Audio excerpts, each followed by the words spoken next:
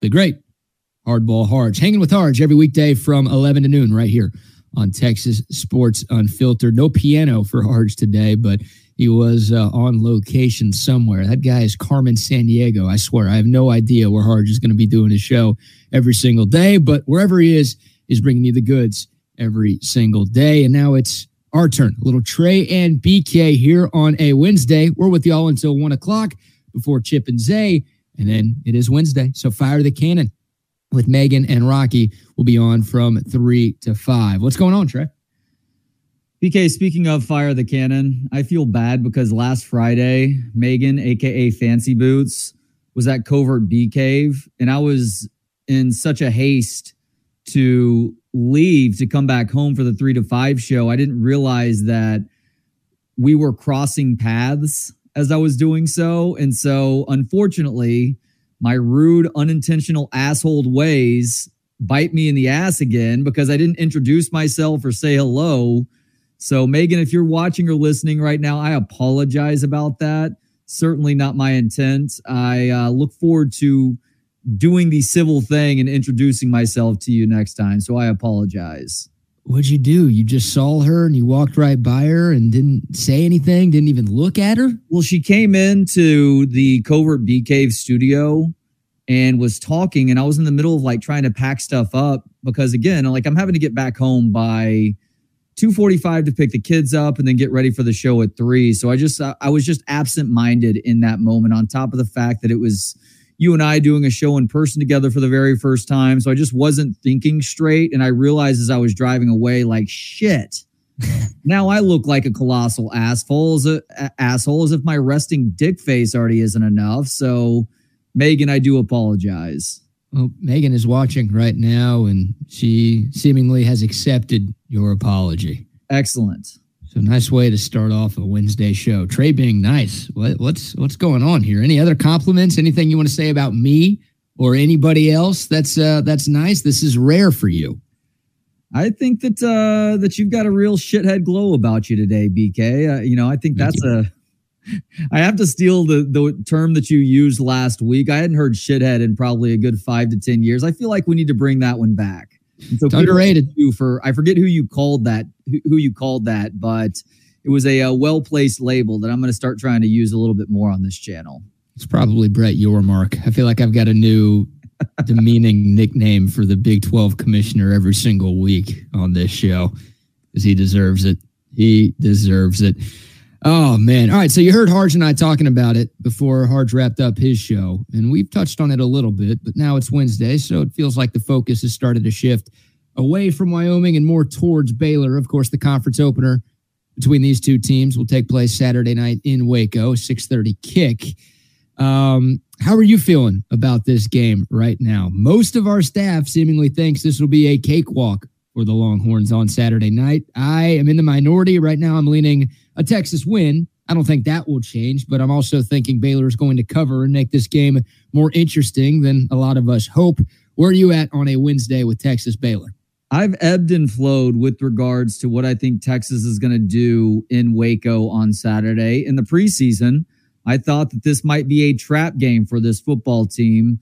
But as the season plays out, you have to adjust your expectations and admit when you're wrong. I'm not nearly as worried now as I was back in August, in large part because Blake Shapen is not this team's quarterback, and they're not very good at quarterback now as a result.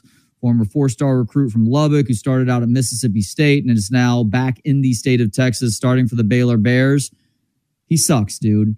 The rest of the team, they have some okay pieces here and there. I think Dick Reese is a really solid running back option. Great as a true freshman last year. Hasn't been quite as good so far this season. And they do have some decent pieces on defense. But overall, this is not a cohesive roster right now. And so ultimately, I do think that the Longhorns are able to win going away. Right now, I have it as an 11 touchdown differential for Texas. An 11 touchdown differential? Yes. That's 77 points? Yeah. Like I've dialed it back a little bit. I thought it was going to be a 14 touchdown differential. Oh, wow. Well, thank you for toning it down a little bit on a Wednesday. We appreciate you being realistic with your predictions on this show. You did say after the Alabama game that Texas was going to win the national championship. I thought that was far out there, but forget left field. You're in the bleachers with this one, dude. 77-point win for Texas on Saturday, huh? I want to see them destroy Baylor. I do too. These two teams play as conference foes. Will that probably happen? Of course not. I'm being a little bit histrionic right now, but Texas should have their way with Baylor. Baylor is not a very good football team right now, as has been evidenced by the first couple of games of the year. Now you can say, well, look, they played Utah close and they probably should have won that game. Yeah, but that's also because Utah is a very flawed football team right now too. They're not great offensively without Cam Rising in there. Quinton Daxton's a nice option at quarterback, but they're young and inexperienced and inconsistent at quarterback without Cam Rising. Still a solid defensive team too, but Baylor has holes on both sides of the ball that I think this Longhorn coaching staff and their players are going to exploit. Yeah, I'm more worried about Texas trying to sleepwalk to another victory than I am about anything Baylor brings to the table. I think defensively, Baylor has figured some things out since getting ran over by Texas State at McLean Stadium in week 1. I mean, if you just go back and watch that game, then you're thinking, oh man, Texas is going to win this game going away because Baylor got punked in the trenches. I've said it a lot and I'll keep saying it. Texas State looked like the Big 12 team. Baylor looked like the G5 team. Texas State looked like the 28-point favorite. Baylor looked like the 28-point underdog, and the roles were reversed in a major, major way. So that game sucked. Baylor's defense has figured some things out. I went back and watched the Baylor-Utah game last night. I mean, Baylor had that game. They were up 13-6 with like 3 minutes left, gave up the game-tying touchdown, and then Sawyer Robertson, the quarterback you're talking about, threw a horrible interception. He got pressure up the middle and just chunked it up over the middle of the field. There were 3 Utah defenders in the area. It was one of the easiest interceptions that guy's ever going to have in his life. And then Utah, ultimately, they score the touchdown with 17 seconds to go. Should have been a dagger. Baylor marches down the field, and there should have been a pass interference called on the final play of the game, which would have given Baylor an untimed down at the 1-yard line to score a touchdown to force overtime. Now, you're not wrong about Utah. Like, their offense isn't the same as it was last year when they had Cam Rising in there. But let's not forget, Utah beat the crap out of Florida, and Florida just beat the crap out of a top 15 Tennessee team. Yeah, you're right. So, like, Texas is better. There's no argument to be made that Baylor is better than Texas. If anyone's trying to tell you that, they're dumb. I just, 1 and 2, you are what your record says you are. I get it. But Baylor, I don't think Baylor is just as much of a pushover as a lot of folks do. And like you said, this is their biggest game of the season. Like, everything that Texas put into the Alabama game, I think Baylor has kind of put into this Texas game. Like, to where a lot of their goal this offseason was like, oh, let's find a way to win this conference opener and beat Texas on the way out. Like, this can't just be another game for Texas, because Rice and Wyoming, those look like just another games for Texas.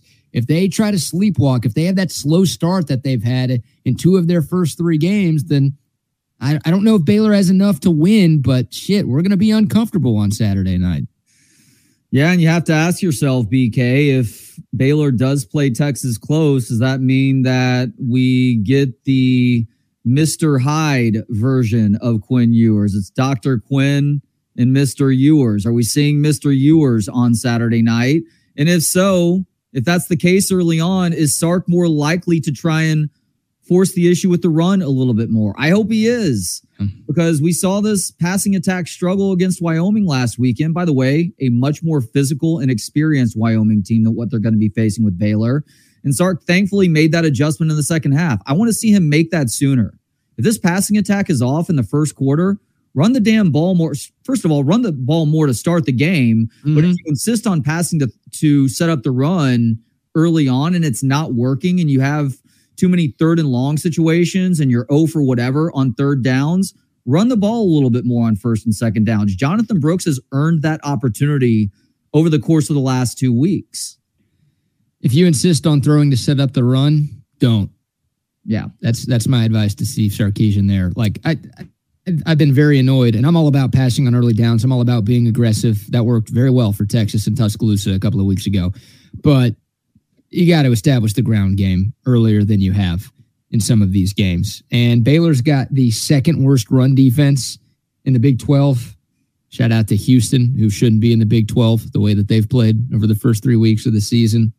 The Baylor's run defense, hell, going into last week before they played an FCS team, was far and away the worst in this conference. And like you said, it's way worse than Wyoming. So CJ Baxter should be back. Jonathan Brooks is coming off the best game of his Texas career.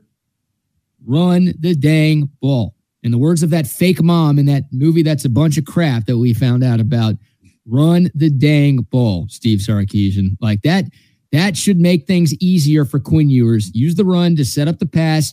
The play action should be there. That could open up some deep shots if Baylor feels like they need to stack the box a little bit to slow down the Texas run game.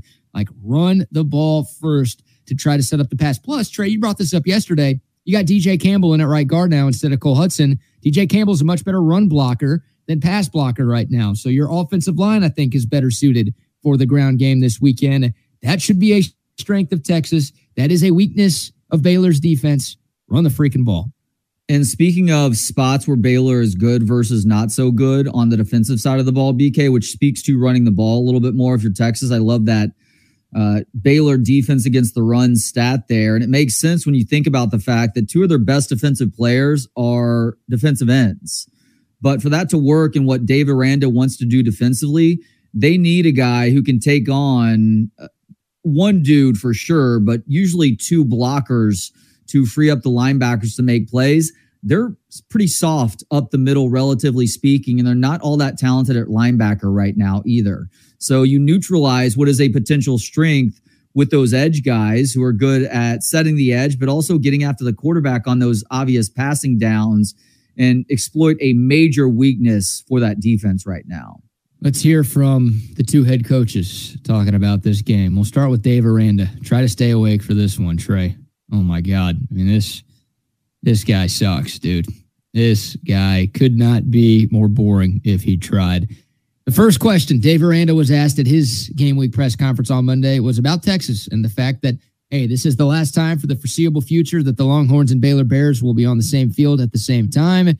Here's Dave Aranda when asked about the importance of this matchup. No, I appreciate that. We are going to talk about that. You know, I think as an aside to that, but probably not an aside, is I can't tell you how many times this offseason it's been, hey, Dave, just win one game, please. You know, and so that has been brought up to me multiple times. And so, you know, I sense it and I know it. And, you know, I'm blessed, and we're blessed to be able to do something about it. And so, but we're definitely going to talk about the history and just some of the bigger games in the past, because I think that's way important with something like this.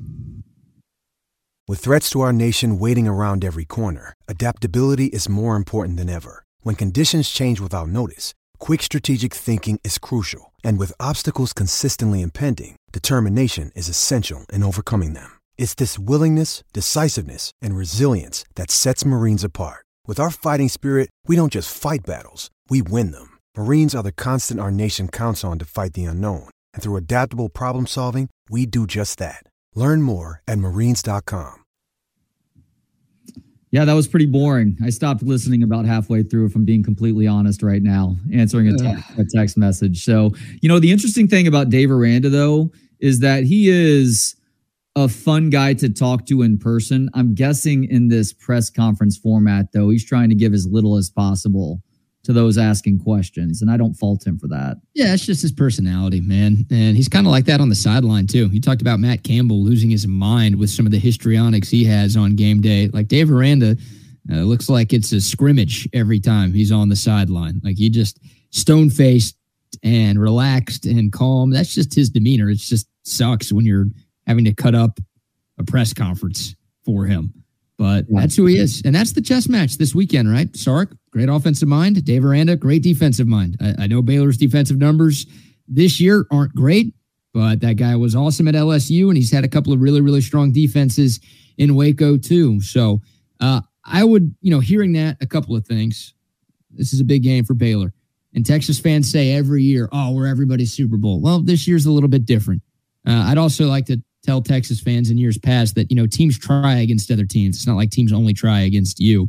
But this year, obviously different. Like, think about the bragging rights that we've had over A&M because of that 2011 game. Now, even if A&M won that game, Texas has dominated that series, so we could always point to like, look at the all-time score. But like, holy shit! I mean, at every Texas game, we still play that kid. Like, that's a huge game. And we had 12? It'll end up being a 13-year gap before Texas and A&M played again. And we've all brought that up to our Aggie friends and enemies over the years. This could be the last time for 20, 30, 40, 50 years.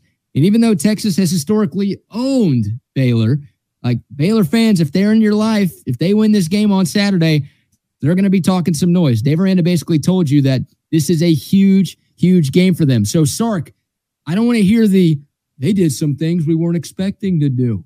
Expect the unexpected, dude. They're going to be pulling out all of the stops to try to beat you on Saturday. You cannot be as vanilla as you were against Rice or Wyoming and expect to find a way to win this game.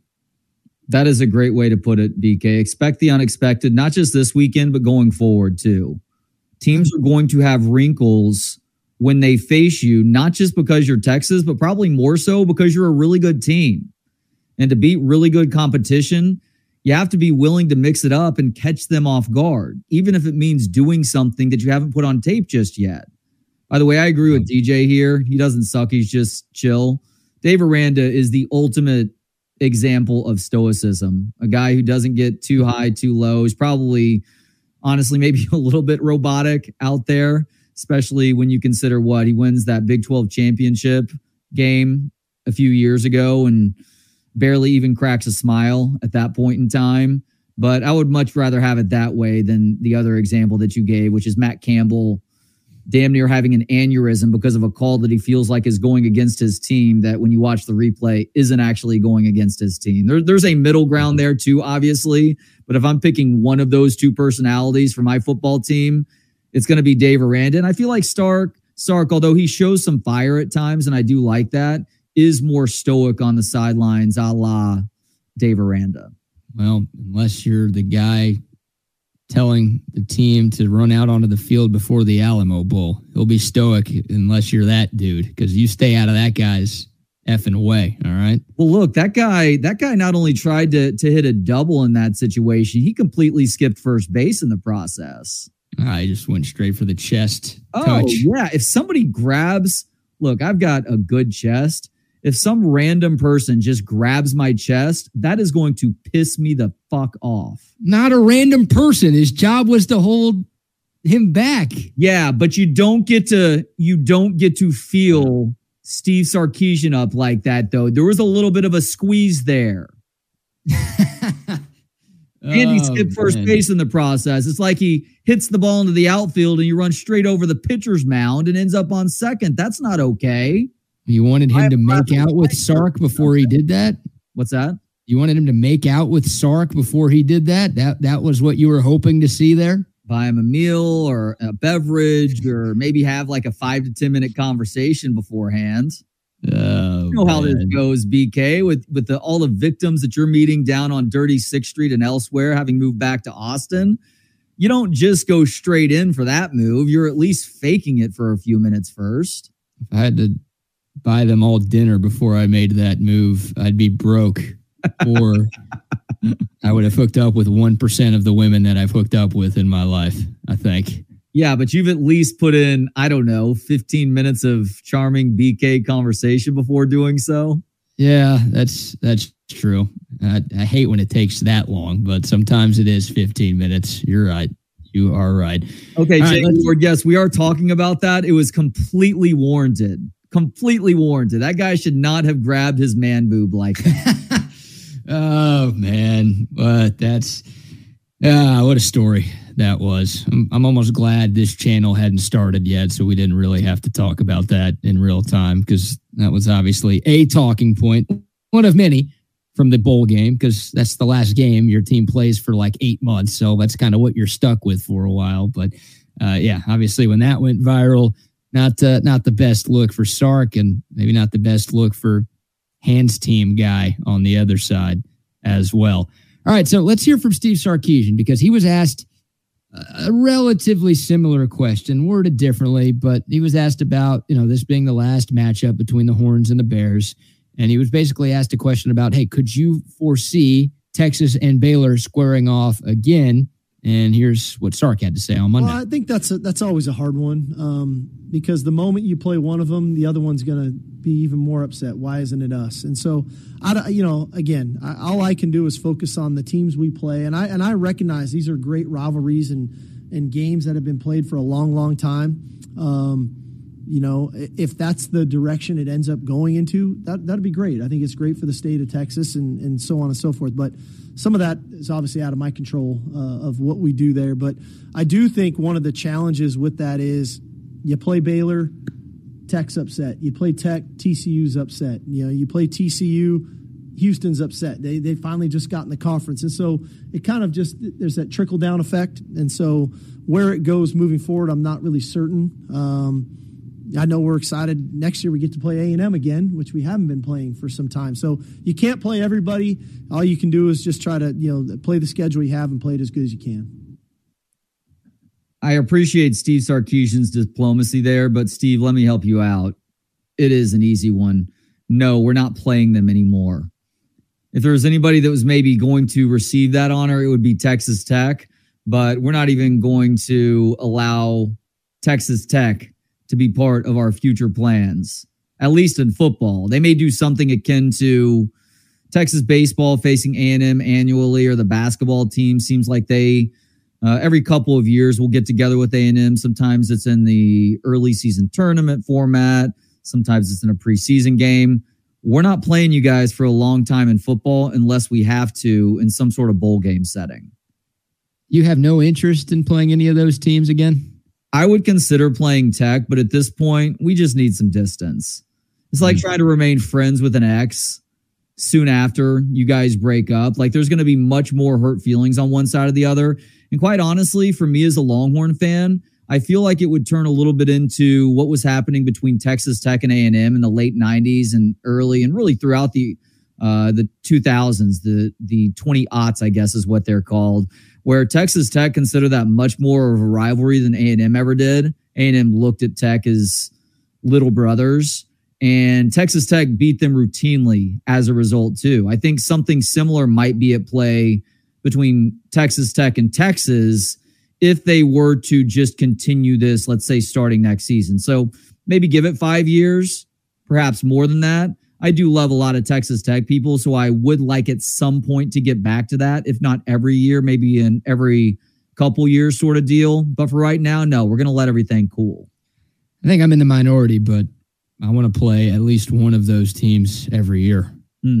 Like, just make that one of your non-conference games. You either play Baylor, you either play Tech, you either play TCU. Like, I was mad when A&M left that Texas didn't get to play A&M every single season. Now I get it. A&M's a bigger rival than any of those three teams that I mentioned.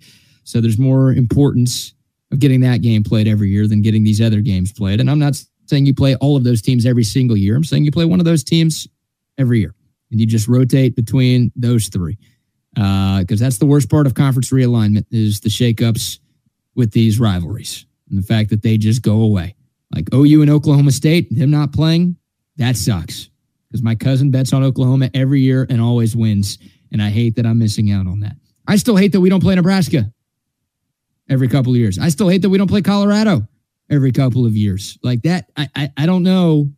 You know, every Texas fan now, I see CB in the comments, F those teams. Like I don't know where we became that team. We're like, I guess we're better than everybody else. But we are doing what A&M did when they moved to the SEC. If you're cool with that, that's fine. I'm just letting you know if you're on the side, like we don't want to play them, we're better than them, we don't need them. It's exactly what A&M did. That's exactly what a lot of Texas fans criticized A&M for doing. So your opinion is your opinion, but I think Texas should play at least one of those teams every year because those games are fun as hell. You mean to tell me you wouldn't be locked in? You mean to tell me the crowds at those games wouldn't be spectacular? Like that. I want those games on the schedule, man. So you going to miss Texas and West Virginia? No, not that one. Not that one. I kept it in state. I didn't say Oklahoma State for Texas or Iowa State or West Virginia or, hell, even the Kansas schools, although I love the BK Bowl every year between Texas and Kansas. Like, I don't care too much about playing those teams, but the games that clearly matter to people in the state, like they might matter more. they do matter more to Baylor than they do to Texas when these two teams play. But like they matter to Texas and they matter to the state. And I think those types of games needs to happen because those games are what makes college football great.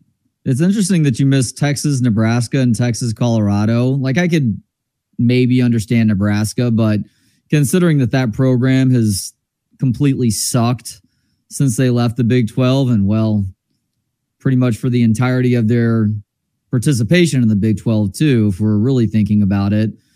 Colorado much less so, though. Like I had no use to play Colorado anymore. I know that we curb stomped them in that 2005 Big 12 championship game, and they got theirs in 2001 and that Big 12 championship game in Arlington, but ultimately I had no use for either of those two teams when they left. Missouri also, like obviously A&M is the shining example of why conference realignment sucks. And this is going back more than a decade, obviously, when they made that initial move to the SEC. But some rivalries go away and other rivalries grow out of it too. So while we're losing Texas Tech, we're probably going to gain Arkansas as an annual opponent at some point in the near future. As a matter of fact, Inside Texas is reporting some of what they're hearing about the future of SEC scheduling today. And it's a lot of the stuff that we've talked about in the last couple of years now, where the SEC starting in 25 or 26 is going to move to 9 games. I think it's starting in 25.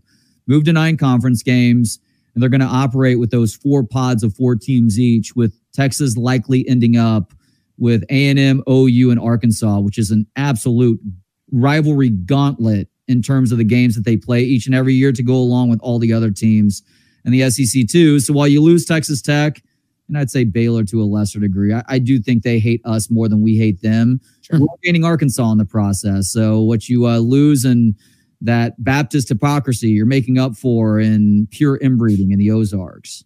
The Baptist hypocrisy in exchange for the pure inbreeding in the Ozarks. Any future first-round picks in that deal? Any cash considerations going from one side to the other? Oh boy, that's a good question. Do we ease up on the no dancing rules in Waco, and ease up on kissing cousins as long as there's like 2 generations difference or something? I don't know. Somebody call former Cleveland Indians center fielder Kenny Loggins to help with this. We need that guy. I think I'm getting my story straight there. I don't know. Yeah, that's good stuff. All right, we'll take your thoughts. The text line 512-222-9328. One of our internets is not working that great today, apparently. So apologies if we've got a little bit of a delay. It might be me. I might have to reset the router at the end of all of the shows today, but hopefully not too bad.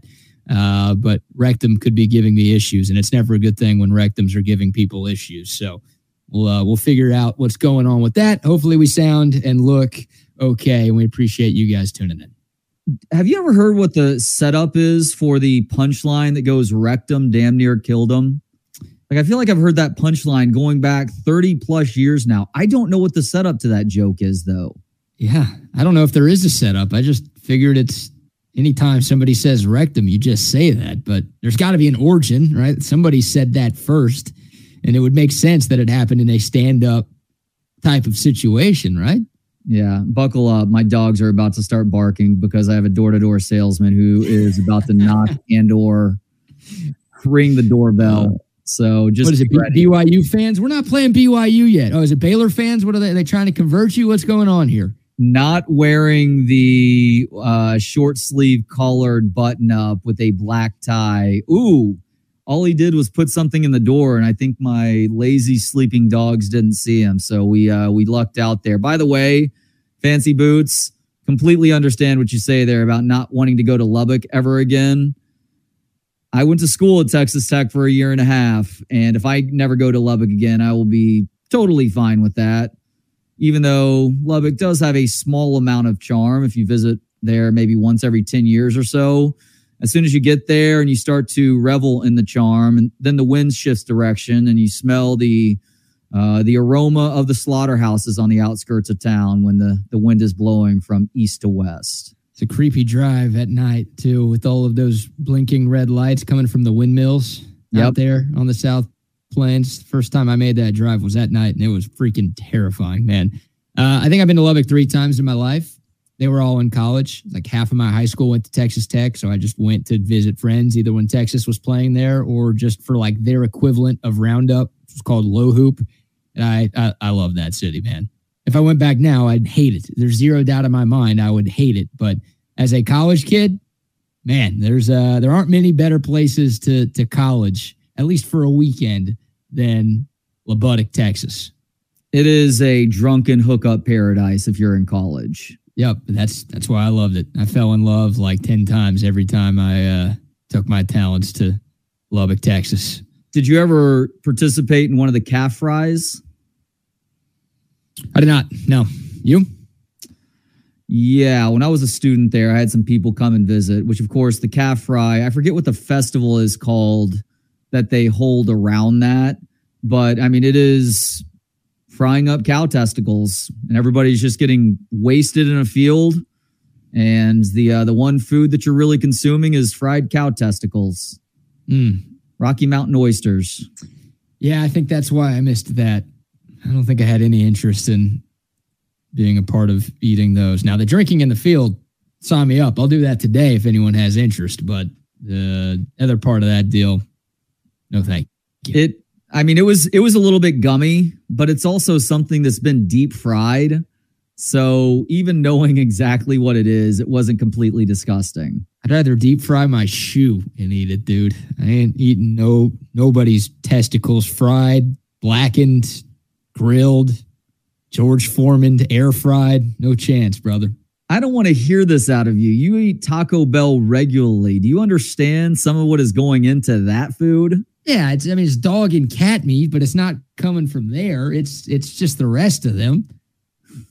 It's just this. They just find the stray cats outside in the back alley, and boom, there's my burrito. That's like whatever, but they separate the parts. Spotted dog dick is what makes up that quote unquote ground beef that you're eating in those tacos. Oh God, I'm gonna throw up. But it's probably for the best that Taco Bell's not a sponsor of us. But hey, we do have some great sponsors that we do love that don't have animal testicles involved in any way, shape, or form. We'll start off with the recorded spot from our friends at Audio Visual Consultations. Hi, this is Tom McKay with Audio Visual Consultations. And Camilla McKay. Kid, what time is it? Oh man, it's back to sports time. The hockey and football seasons are upon us. And baseball is winding down to the best part. And what about basketball season? I'm 5'2". Who the hell cares about basketball? Yeah, we're talking about watching, not playing. And in that case, you've got everyone covered, right? That's right. Audio Visual Consultations has been providing awesome systems and service throughout Texas for over 30 years. Installing home entertainment systems and livening up restaurants with incredible audio and video systems. We're talking multi-screen video walls. And home entertainment that puts you in the best seat in the stadium. Just give us a call at 512-255-8678. Hey, aren't you forgetting something? Oh yeah, I almost forgot. Hug your kids until they beg you to stop. Watch a game with your friends. And make love to whoever the hell you want. Just give us a call at 512-255-8678 or visit us at avconsultations.com. Go Stars! Go Bruins! Kid. Go Stars. Always. I'm jealous of Tom and his hug your kids until they beg you to stop slogan because one of my kids refuses to let me hug her anymore. My son thankfully does. He's a little bit more sensual. My daughter is like, get the hell away from me, Dad. Yeah, well, your son's going to have that happen at some point too. You reach a certain age and it goes away, right?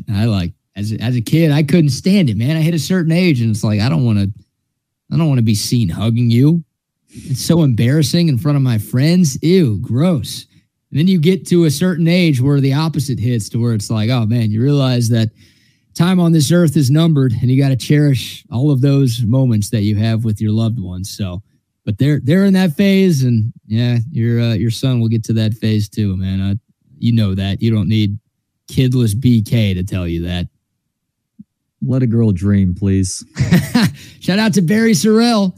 Hey, Sorrell showing up and showing out against the Wyoming Cowboys this past weekend. Congratulations to you, Barry, and of course to your son as well. And I'd like to give myself a little bit of credit for Baron Sorrell's success because during the pregame show we did out at Covert Bee Cave with Bucky and me, my prediction for the defensive player of the game was Barron Sorrell. I'm like, this is the game. This is the game. He shows up and show out. I said Jonathan Brooks was going to be the offensive player of the game, and Barron Sorrell was the defensive player of the game.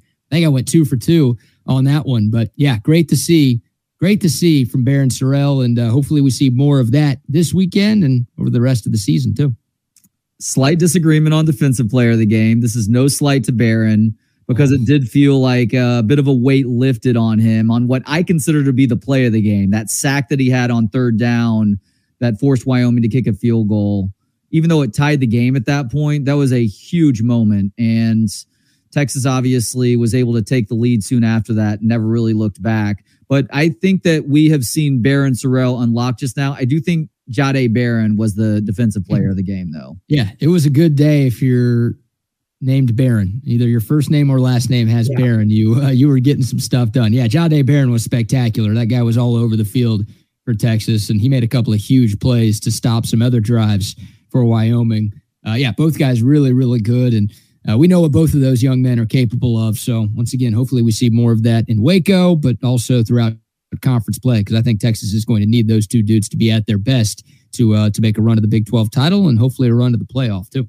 Yeah, Barry, maybe you can help answer this question, because obviously your son was speaking very confidently in the preseason, and I love that. He had a breakout campaign in 2022, and perhaps he was putting a little bit too much pressure on himself at times. So have you noticed a difference in his voice, that he was really able to finally break through and have one of those game-changing plays that you think he's really going to settle in right now and really start to wreck shop like he's expected to since game 1? I like that question. I think Barry will say 2 sacks every game, which, hey, sign me up for that.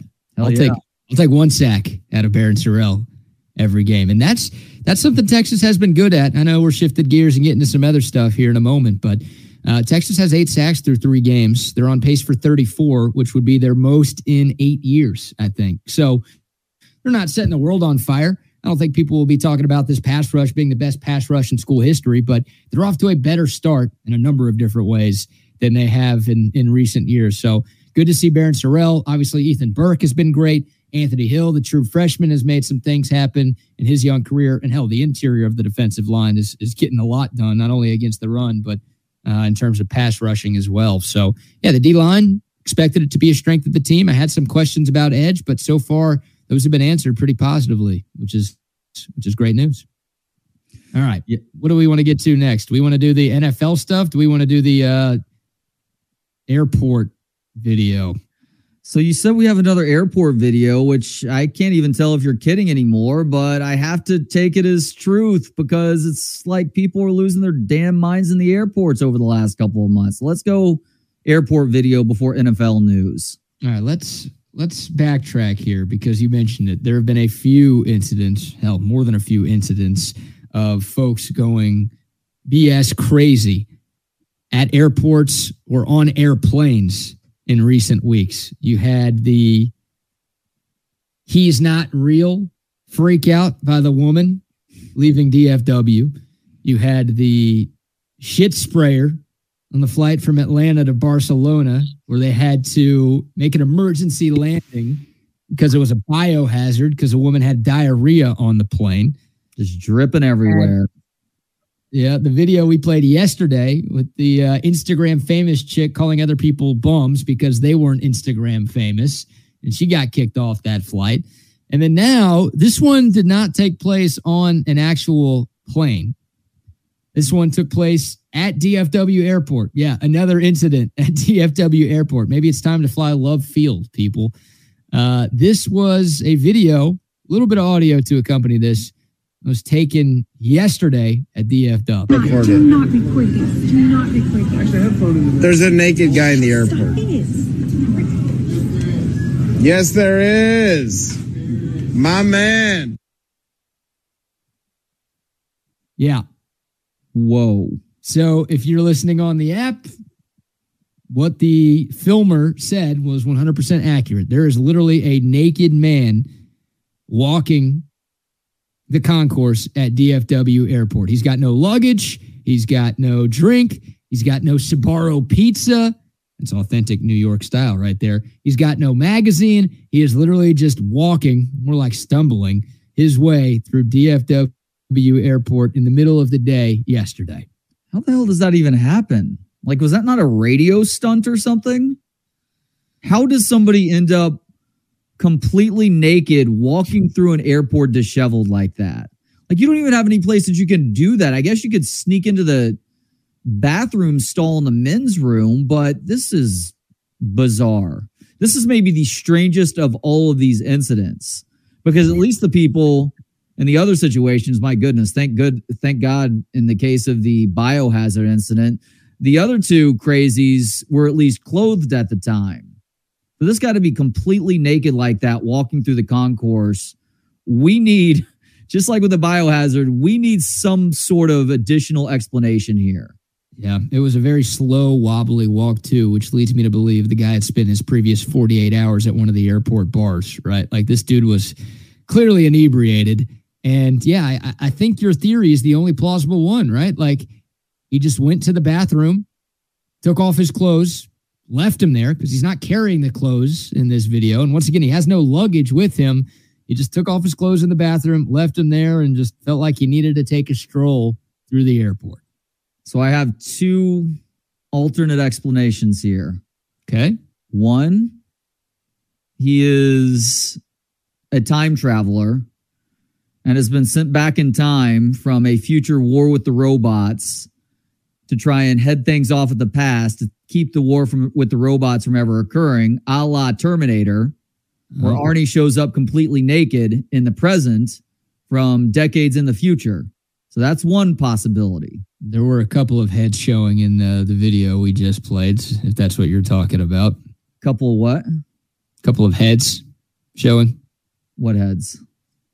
Head down there, head up here, head down there. Oh, was there a junk shot? Well, not necessarily in the video, but the guy was nude, so there was as smooth as a Ken doll down there. You don't know. You don't have that photographic evidence. Perhaps in the future, nobody has genitalia anymore. Okay. I feel confident in saying that theory is wrong. So I am fascinated to hear what your second theory is. The second theory, do you remember the classic 1990s film starring Brendan Fraser called Encino Man? No, never heard of it. Encino Man, also starring Pauly Shore, back when Pauly had the hair of a beautiful woman, was about a caveman who got frozen thousands of years prior, and that frozen piece of ice ended up remaining as such, with him encapsulated in the ice all the way up until modern times, when he de-thawed in Pauly Shore's presence and became Encino Man, where he's just this complete caveman who is trying to adapt to our current situation with the guided assistance of one Pauly Shore. Perhaps this guy is a caveman. He looks kind of Neanderthal. So maybe he is a caveman who has just de-thawed and is wondering what all of this modern technology is around him. So he's either a guy from the future or a guy from the past. That's right. Those are my two theories. And he might not have genitalia. He might be as smooth as a Ken doll down there, or a Barbie doll. I feel like we would have known, right? Like somebody would have gotten that shot if there was nothing there. Maybe. It'd be a cultural phenomenon right there if that's what was going down at DFW yesterday. What would that identify as?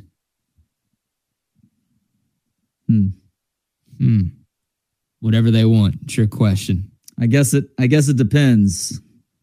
Does he have a cloaca? Bless you. What? I'm sorry. We should just move on. I am feeling extra silly today, so if you're saying that, Corey, I'm a dumbass. If you're saying that, then we should definitely move on. All right, a few more shout outs to some of our great sponsors. Our friends at Olipop. I was down in the lemon lime flavor this morning during Bucky and BK. Got a few more in the fridge. Probably down in another one or two before the day is over. Olipop, this stuff is legit. It's a new kind of soda. It's a great tasting soda that's actually good for you. Yeah, they figured this thing out and they've got it down to a science. Inside every can, you're getting 9 grams of fiber. Inside of every can, only a couple of grams of sugar, very few calories. And they've got plant fibers and prebiotics and botanicals. I don't know how it works. I don't know what any of those words mean. I just know that every time I drink Olipop, number one, I'm enjoying it. Number two, my digestive health is getting better. That's what it is. It's not only a soda that's not bad for you, it's a great tasting soda that's really good for you. I bought a few at Target yesterday. They've got them at Target, Walmart, H-E-B, Costco, Whole Foods, wherever you get your groceries. Make sure you look for Olipop. This thing got me back into soda. It might do the same for you. Or hey, if you are a soda drinker, but you've been looking for a healthier alternative, if I'm talking about something healthy being good, you know it must actually be good. Olipop, this stuff might change your life. Shout out to them.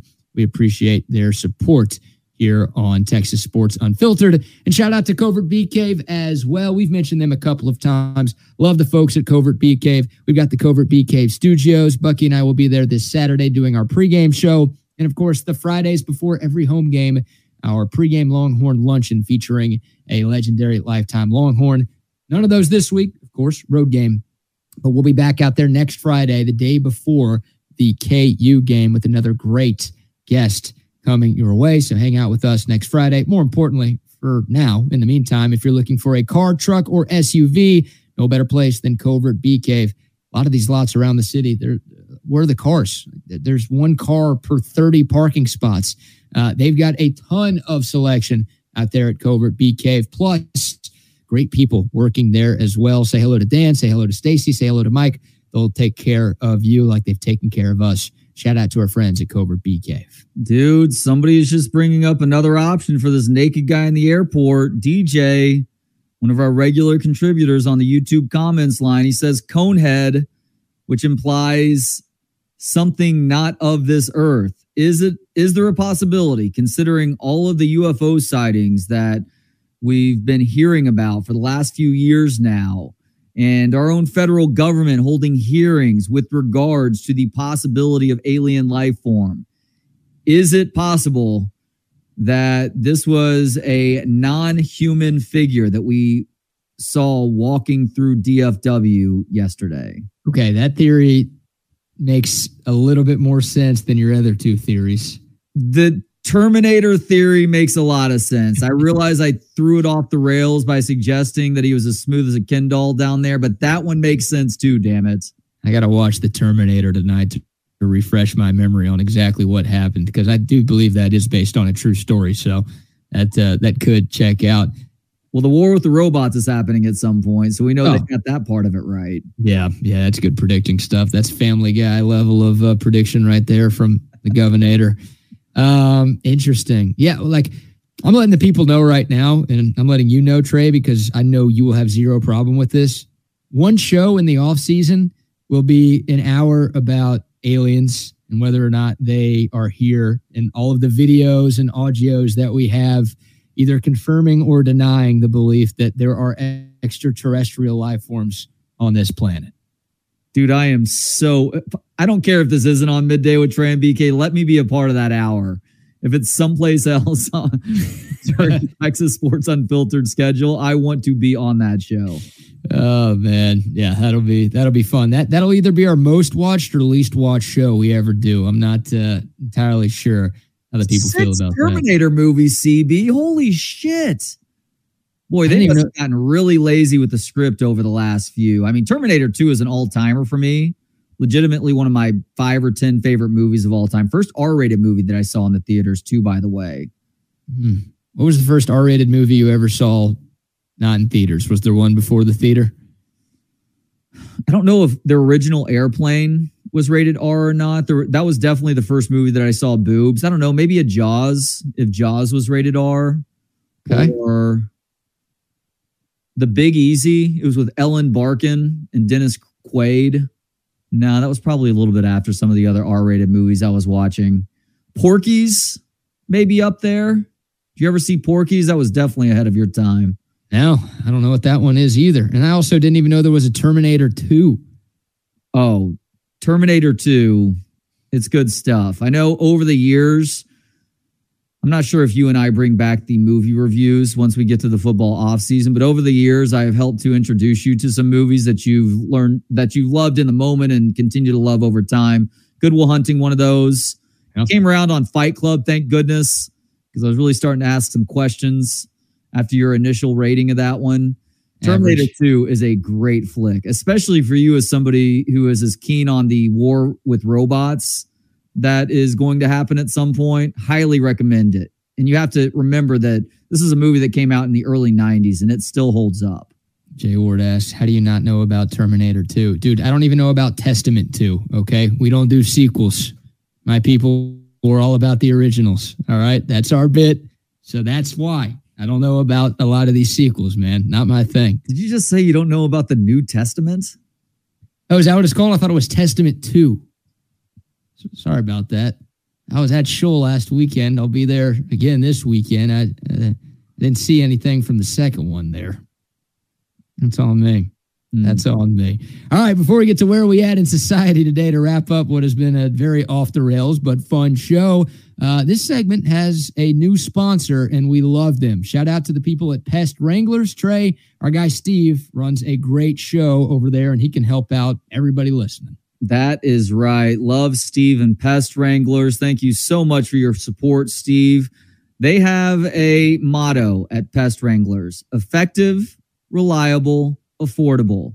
And they stand by each and every one of those things. Effective because they will get rid of whatever the pest is that is causing you a problem around your home or place of business. The affordable part speaks for itself. They're not going to gouge you price-wise. Reliable, that's maybe the most important one because Steve puts a heavy emphasis on people as he has continued to operate Pest Wranglers for so many different years now. He makes sure to treat his employees first class, and he makes sure that whether he's out in the field or one of his employees is, that they are treating the customers first class as well. It's why Pest Wranglers has so many 5-star reviews on Google, Yelp, and elsewhere. Check it out for yourself, and then go to pestwranglers.com to schedule that service. Pest Wranglers, a proud or maybe a willing sponsor of Where Are We At in Society? Where are we at in society today? That's right. It is our regular look at stories that show we as a people are headed in the wrong direction, BK. Occasionally, I will give you a story that provides a sense of optimism that has us all saying to ourselves, hey, maybe we as a people are starting to figure something out. But sadly, today is not that day as I give the Dikembe Mutombo finger wag. And it is a dealer's choice for today's Where Are We At, BK. I'm going to give you headlines and you decide the story. We start with the weirdly relatable reasons so many of us fake our orgasms. Okay. Hundreds of people who identify as dogs gather in city center. All right, we only have 7 minutes left. There's not enough time for that one, so we're coming back to that another day. All right, we got through the farting dog story yesterday. And then we also have pizzeria defends charging $16 to slice birthday cake. Quote, it's a service. Ooh. So faking orgasms, people who identify as dogs gathering in city center, or a pizzeria defending charging $16 to cut birthday cake. Let's go door number one. Why do people fake orgasms? And are they talking about men too? Like that's obviously a very known female bit, but are we doing that stuff too? I don't know. You tell me. Is that a part of your game? No. I'm honest with it. If it happens, they'll know. If it doesn't happen, they'll know because I'm yelling. You want to give us like a face shot here? Like what your face looks like when this is going down? When it doesn't happen? When it does? Get out! Well, this does include men, apparently. A new study has found that 40% of sexually active men and women often fake orgasms, but there's a specific reason why they do. They do it because of their significant other's bad breath. Oh. From researchers in the September 2023 survey conducted by health and wellness imprint Inner Body Research. Quote, there are several reasons, both physical and psychological, that might make it difficult for you to reach orgasm, and you decide to fake one. The number one hindrance to having an orgasm for our participant was their partner's breath. The specialists surveyed over 1,000 adults to explore current trends in romantic relationships and sexual preferences. The poll showed a whopping 46% of women confessed to falsifying their orgasms, while 38% of men owned up to phoning in a phony release. I guess you're doing this. It's been so long since I've had to use condoms as a married guy, thank goodness. I guess you can get away with it if you're wearing the condom, and the cleanup becomes much more simple at that point. But even still, that's a very strange thing for a guy to fake. Bad breath. Now, I have faked other things to get out of intercourse, sometimes because of bad smells. Catch my drift. But I've never faked being finished. I've faked like, oh, my stomach hurts, or I've got a headache, or whatever. Like just something. Oh, my phone's, I got to take this. Like it's my friend. He just called twice. Must be an emergency because he only calls twice in a row if something's going on. Like something like that. But I've never been like, oh, I'm done to stop. It's always been if I've had to stop, which I try not to, like I leave. I leave the room altogether because I'm out. Well, I'm glad you've given some of the ways that you use to get out of sex altogether, even though this is dealing with faking orgasms, because some of what you just talked about shows up as a reason why somebody might fake an orgasm. Other reasons why people listed why they faked orgasms, men and women, not getting out of the sex, actually faking the orgasm, has to do with painful sexual positions, harsh room temperatures, bad lighting. What is bad lighting? The lights being too bright, and then overthinking as their top obstacles in the bedroom. And one person went as far to say that she had to fake an orgasm with a guy because he kept farting during coitus. And there was no way that she was going to get over that mental hurdle. I would suggest that it's time to stop things altogether if some dude is just blowing ass in the middle of that process. That's vile. Blowing ass. Fake the orgasm because a guy kept breaking wind. I believe we call blowing ass a rim job, Trey. I don't know if it means what you were talking about there. Yeah, that's a bad bit. That's you leave. That's like you got to stop doing that, and then you walk out the door. You don't need to fake anything, because then if you fake that guy's going to be like, oh, this must turn her on. I'm going to keep farting next time because it got her to finish. We also have a breakdown of how generations, or whether or not they are faking orgasms with regularity. And you are squarely in that millennial generation. Congratulations, because your generation is more guilty of it than anybody. Half of millennials who were researched here, who were asked these questions, admitted to faking orgasms regularly. 27% of Gen Zers. You're worse than Gen Zers on this. Your group needs to get it together, dude. Regularly. 20% of Gen Xers, which is my generation, are guilty of faking it. Regularly? It's 48% is the actual number, but essentially every other time, I mean, it's a coin flip as to whether or not the millennial that you're hooking up with is actually going to get theirs. I'm going to turn this shit into No Country for Old Men. Like, flip a coin after I'm done. If it's heads, that means I was good. If it's tails, I guess I'm screwed.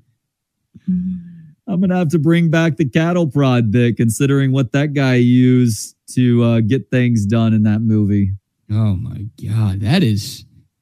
Man, who did they interview here? You said just 1,000 random people? Yeah, I mean, it was people of different ages and sexes, obviously. So they interviewed people going all the way up to 50 and all the way down into the 18 age range, which is what Gen Zers are, I believe. Look at this comment. The new Dr. Ruths. Who knew? Yeah, we'll give you some Dr. Ruths if you wait long enough on this show. Man, that is. I guess I don't really care, right? I feel like most guys don't actually care that much. Like our goal is take care of ourselves. And then, no, I completely disagree with that. Completely disagree with that. What do you mean? I don't care about myself in that situation. I want to make sure for the last 11 to 12 years it's been Justine, but I want to make sure that she gets hers. I do not care nearly as much if I get mine. That's weird. Is it? Yeah. I'm always accused of being a selfish asshole. This is one situation where I'm not being the selfish asshole here. No, you're not a selfish a-hole. You're just an idiot for thinking this way. Two very different things. So what, do you, when she goes to sleep, do you go to the bathroom and pull a Mel Tucker? Like, what do you do? No, I'll eventually get mine too after we make sure the first fortune cookie is taken care of, if you catch my drift. Oh man, I am dying alone, aren't I? That sounds miserable. That sounds miserable. But hey. Oh, another married guy. Oh, Return on investment indeed, my friend. Hey, what's not miserable is getting to listen to these next two. Chip Brown, Zay Collier, little Chip and Zay from 1 to 3. A reminder, Fire the Cannon comes your way from 3 to 5. And a video about our 5K subscriber giveaway. I'll post it tonight to give you more information about how you can be entered to win some great prizes. But we are done. It is now time for Chip and Zay. Fellas, take it away.